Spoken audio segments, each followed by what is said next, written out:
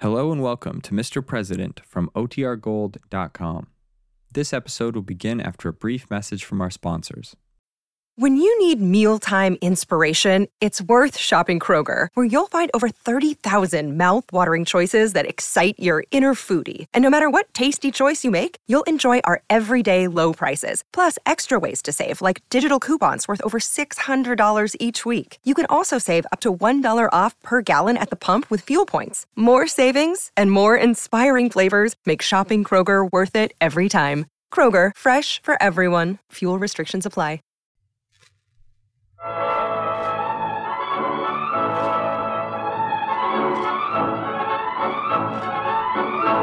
Mr. President, starring Edward Arnold.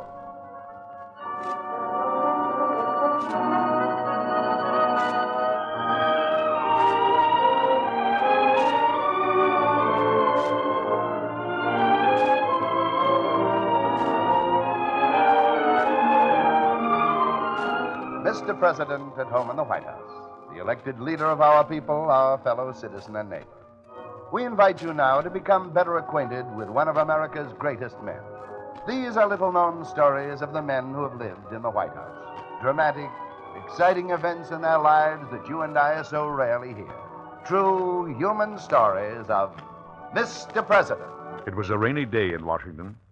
The president sat at his desk. He was annoyed, irritated, and uncomfortable. And he was trying hard to keep his temper under control. Flowers on my desk, flowers under my desk, flowers in every desk drawer. Doesn't he know I've got hay fever? John? John! I want you here quickly. John!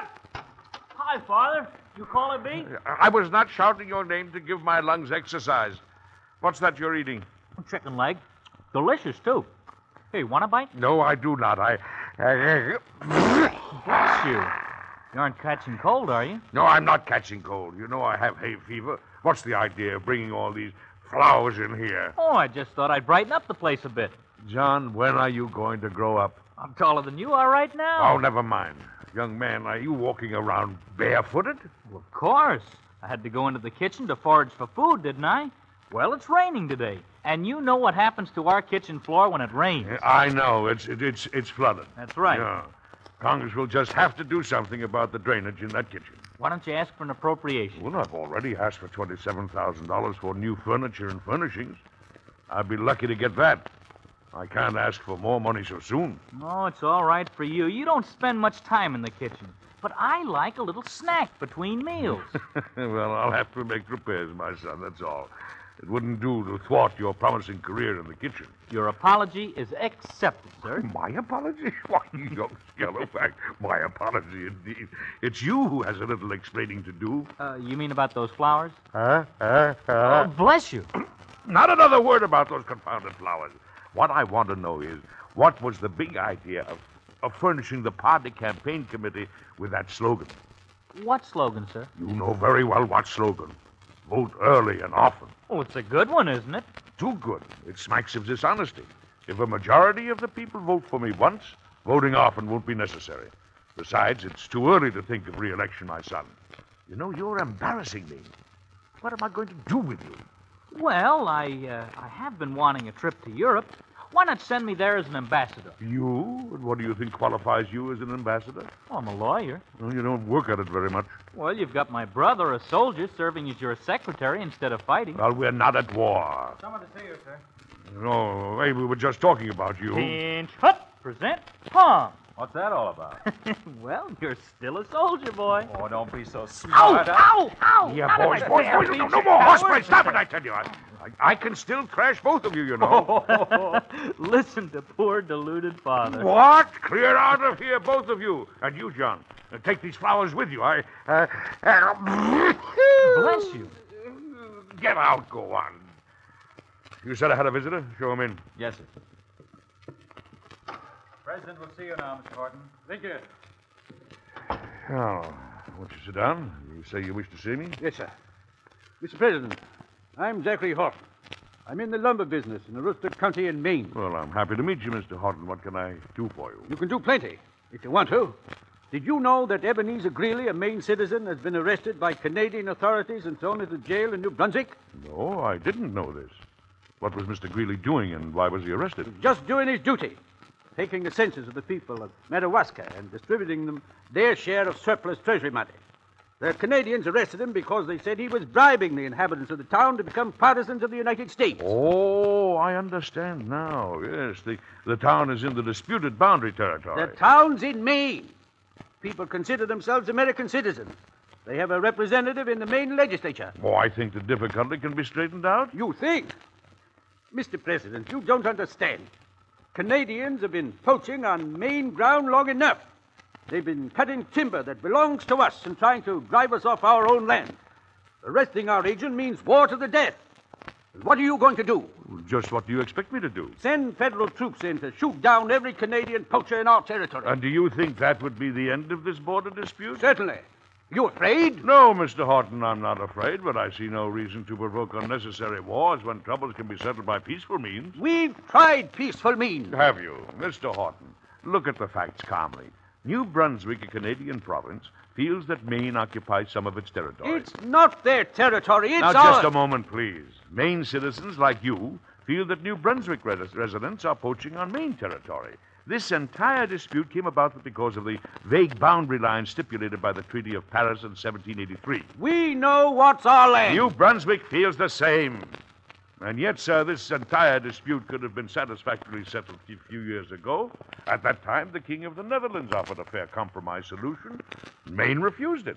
It didn't give us everything we wanted. A compromise seldom does. As a result of Maine's refusal to accept the compromise, there will be more bitterness and more rage until a firm settlement can again be made by treaty. I don't believe in treaty. Guns will settle it faster and better. I cannot agree with you, sir. A war between two great nations over a few thousand miles of territory would be foolish and useless. We people of Maine want war. No, Mr. Horton, I don't believe that most residents of Maine really want war. Your governor hasn't asked for help. Evidently, he feels that he's able to cope with the situation. Until he asks me for federal aid, I will not interfere. You listen to me. You sit here in Washington and think you can forget about us folks in the Northeast. Maybe at the next election you'll find Maine voting for the other man. Maybe. And I'd be sorry. But I still won't buy votes with a war. That's too high a price to pay for votes. Good day, Mr. Horton.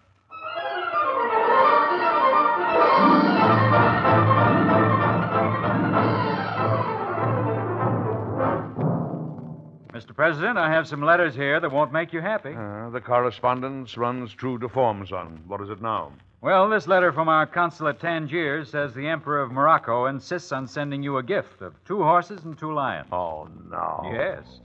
Consul says he tried his best to refuse, but it would have meant insulting the Emperor and risking our treaty with his country. Oh, good. In heaven's name, what am I going to do with lions and horses? That isn't all. There's a message from the Sultan of Muscat. Oh, yes, the ruler of the East Arabian country. We've just concluded a treaty with him. It should be of great commercial benefit to us. Well, he's sending presents, too. 2 Arabian horses, a string of pearls, 4 cashmere shawls, 5 jars of rose perfume, and a gold-mounted sword. Oh, no, I can't accept these gifts. In the first place, our laws forbid public officers from receiving gifts. Congressmen like Tyler and Ogle have been complaining that I live like an Oriental potentate now. You can imagine what they'd say if I were to accept lions and horses and perfume. Maybe with those animals, you'd need the perfume. Oh, this is no laughing matter, son. You'll have to find some way of stopping these gifts. It's too late for that. The gifts are at sea now, on their way here. Then I must let Congress dispose of the problem. Whatever solution I'd suggest would be criticized.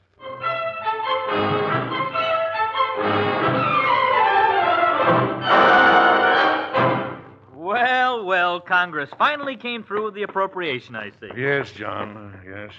Now, don't get in their way, will you? You men here, put the sofa down over here, will you, please? Well, I'm glad to see a lot of this worn-out furniture being replaced. What about the draperies and the hangings, Father? Why didn't you get new ones while you were at it? There's no use in being extravagant, son. The old ones are in good conditions. Cleaned up like this, they look almost new. Congressman Ogle here to see you, sir. Send him in, Abe. Tinch, hut! In one moment, Joker. It'll be engage the enemy. Now, you two, stop it, please. Send in the Congressman, Abe. Yes, sir. Isn't this the chap that's been giving you such a bad time in Congress? One of them. Ogle's been campaigning against me ever since I got into this office. Fine fellow. Oh, here come the mirrors and the lamps. Say, these are good, Father. Yes, and they'll have to offer a lot of service. Oh, put the mirror up there on that wall there, please, men, will you? You know where the lamps go. Mr. President. Oh, hello, Congressman. We're in a bit of confusion just now. Won't you sit down? I, sir, am not used to sitting in the lap of luxury. Oh, come now. I wouldn't call it luxury. I would. So this is how the people's cash is being spent. On looking glasses, lamps, candlesticks, and couches. Yes, part of the money has been spent on these items. The furnishings here were really very shabby, you know. To a luxury lover, perhaps. I thought they were quite adequate. Is this your boasted democracy, sir? Do you think it undemocratic to live well instead of meanly? I know about your aristocratic tastes, sir. I made strong suggestions in Congress that the White House be used only for business and ceremonial purposes, and that you be asked to find living quarters as best you could. And I'm happy to say that your suggestion was not given serious consideration, even by members of your own party. I shall report on this further evidence of your democratic living. I have no doubt of that. Would it be more democratic for me to tear down the White House and build a log cabin here, or for me to live in a tent? Would that make you happy? Yes, I like to live graciously, but not extravagantly. Don't you call all this extravagant? No, Congressman, I call it necessary. I understand what motivates your continual attacks, sir.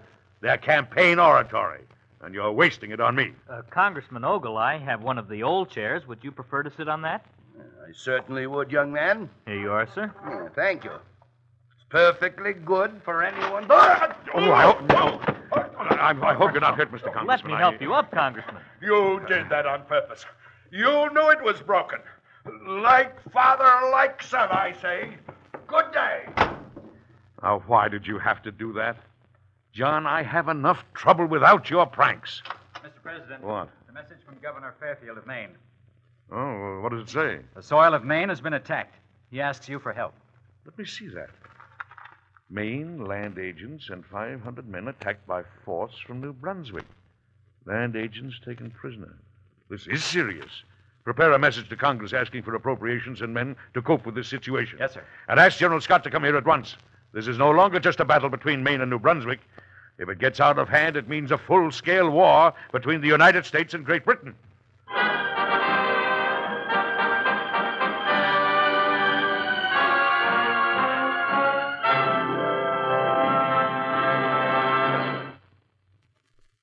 For me, Mr. President? Yes, General Scott. This Aroostook war at the Maine boundary has grown to serious proportions. Congress has authorized me to raise 50,000 troops and to spend $10 million if necessary in defending the threatened lands of northern Maine. What do you want me to do, Mr. President? I want you to take charge of operations in Maine. Do you want war, sir? If you do, all I have to do is look on in silence. The Maine people can make it hot, and they can do it fast enough. General, I think a war can be avoided. I'm not so sure. Sir John Harvey, the Lieutenant Governor of New Brunswick, has issued a proclamation that seems quite warlike to Maine. He says unless American troops are recalled from the Aroostook, military force will be used against them. General, there are plenty of hotheads in this quarrel, I know. But you and I must keep cool. Unless we can get a peaceful settlement of this thing, we'll have a big war on our hands. I'll do my best, sir. But I can't give you any assurance that I can settle this peacefully. I know. Your best is all I ask of you. Try to get us an honorable peace. Persuade the hotheads, if you can, that there are capable men in Washington and London who can resolve this wisely without violence. And please keep me informed of all developments, eh? Yes, sir. I leave for Maine at once. Good. Good heavens, what's that infernal noise outside there? This may seem crazy to you, but it sounds like lions to me. Lions? Not here. Nobody would bring them here. Oh, Woody. Isn't that your son, John? Well, I'm afraid it is. Where did he get those beautiful Arabian horses hitched to that old wagon? And the lions in the cage? Well, at the Navy Yard, I suspect, where they were supposed to have been sold. John, will you step inside, please? Me? Of course, Father.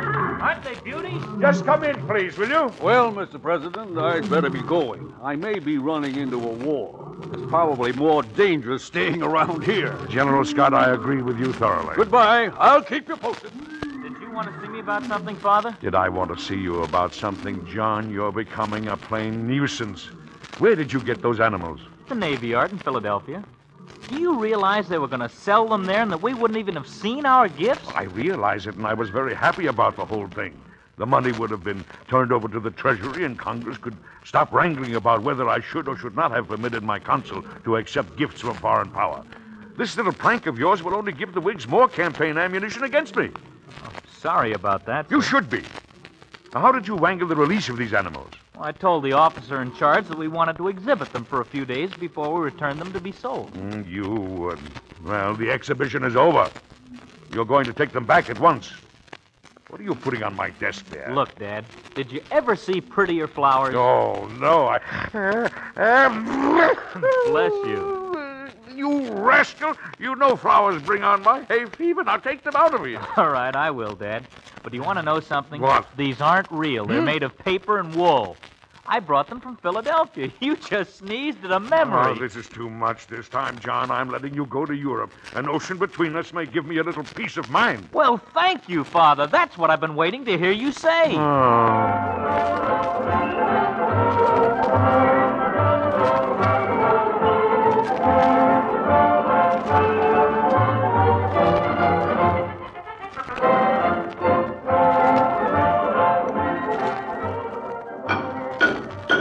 What's all the noise about? I can't hear you, Abe, but there's too much noise. I know. What are they doing? Oh, they're putting in the pipes. We've finally got an appropriation for a new drainage system. And a new hot air furnace. Oh, you mean the kitchen floor won't be full of water every time it rains? I hope not. Have you heard from John lately? Had a letter this morning. John's having the time of his life. He's hobnobbing with all the royalty. Yes, he would. They seem to like him, too. He can be a very charming fellow when he wants to be. Yes, I know. Being the son of the president does him no harm either.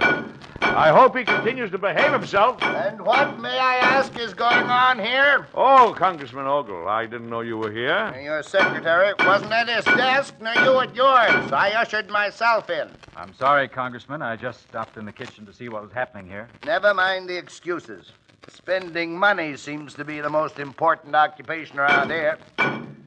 Something else, a government expense, I presume. It so happens, Mr. Ogle, that the kitchen has been in sad need of better drainage ever since my arrival here. We're finally getting this repaired. We're also installing one of the new hot air furnaces. Your predecessors in this office didn't have hot air furnaces? Obviously. This is a recent invention. You, of course, must keep up with the latest. I will report this new extravagance to Congress, sir. I'm sure you will, Congressman. I consider this a type of fiddling while Maine burns, sir. Just what are you doing for the embattled people of Maine fighting for their lives? I was unaware that they were fighting for their lives as yet, Congressman. Do you have special information which has not reached me? You know very well that Maine has troops in the field facing a British army. To protect the boundary, not to fight a war. I reported to Congress that I sent General Scott there to secure peace if possible. Do you consider it honorable to pursue peace when Maine's soil has been attacked and Maine's citizens thrown into a foreign prison? The ownership of the land is a matter of question. The case of the men can be settled without trouble. I do not feel these issues are large enough to warrant a major war. I don't agree with That is your privilege, sir. But may I remind you that you are a representative from Pennsylvania. Maine is somewhat out of your jurisdiction. I do not have to come to this house to be insulted. Congress shall hear about this. Good day, Mr. President.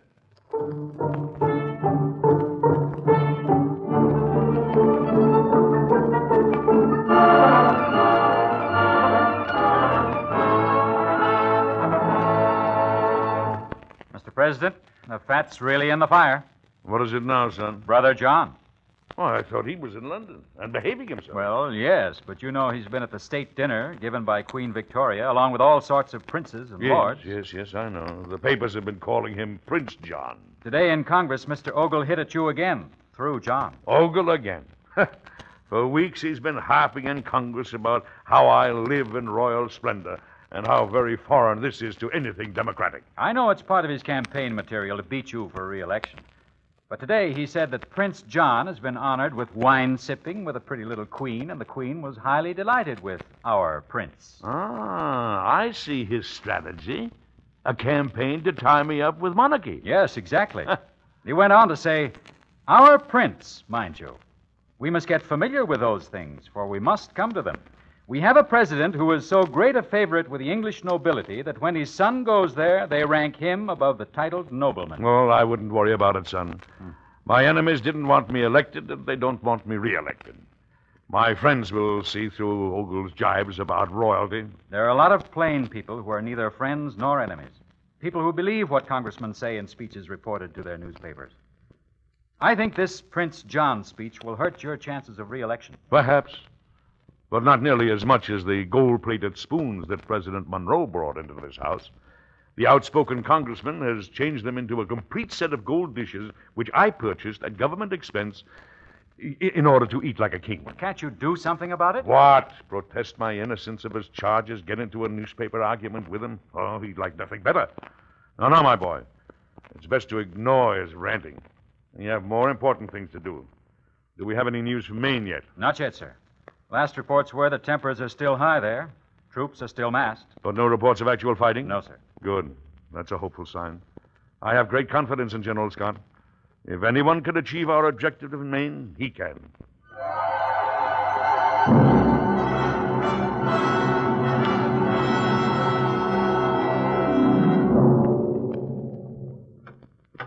General Scott is here to see you, Mr. President. Oh, fine. Show him in, won't you? Will you come in, General? Thank you, my boy. Glad to be back, Mr. President. Oh, and I'm very happy to see you. Tell me, is it peace or war? It's peace, Mr. President. Ah, that is good news, sir. I opened headquarters in Augusta and held a conference with the leaders. Governor Fairfield told me the people of Maine were not anxious to hurry the two nations into a war. And what about the lieutenant governor of New Brunswick? He proved to be reasonable, too. I found out that if he gave up the idea of occupying the disputed territory with a military force and trying to expel the Americans, Governor Fairfield was willing to withdraw his militia. Uh-huh. Well, were you able to arrange a truce on these terms? Yes, sir. We also arrived at the understanding that New Brunswick should take charge of the Madawaska country to the north, and that Maine should have control of the Aroostook region to the south until final settlement of the boundary dispute. A most statesmanlike solution, General Scott. I'm very grateful for what you've done. When tempers are hot, it takes very little to incite men to war. Now the way is open for peaceful negotiation of the difficulties. I'm glad you were firm in what you wanted done there, Mr. President. It would have been so easy to have had events turn out differently. But, do you know one thing that's been bothering me? No, General. What's that?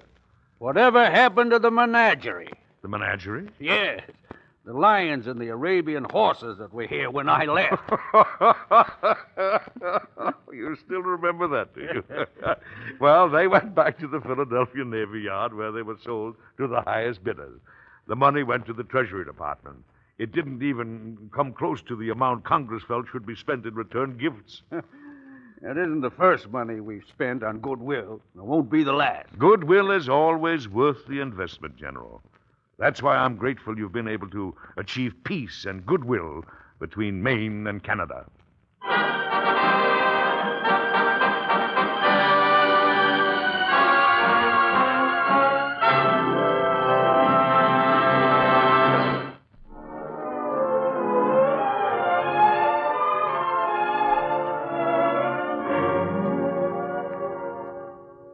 Boy, take my bag. I beg you.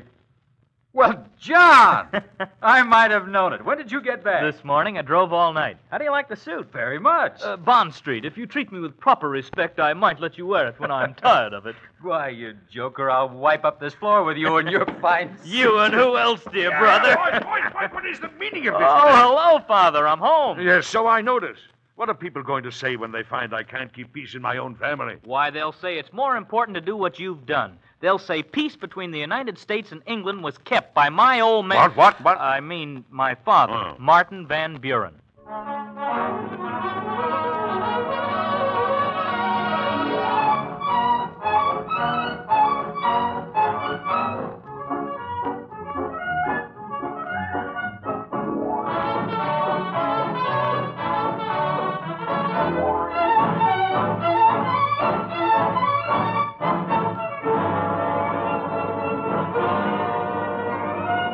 Ted DeCorsia speaking. This is the United States Armed Forces Radio Service, the voice of information and education.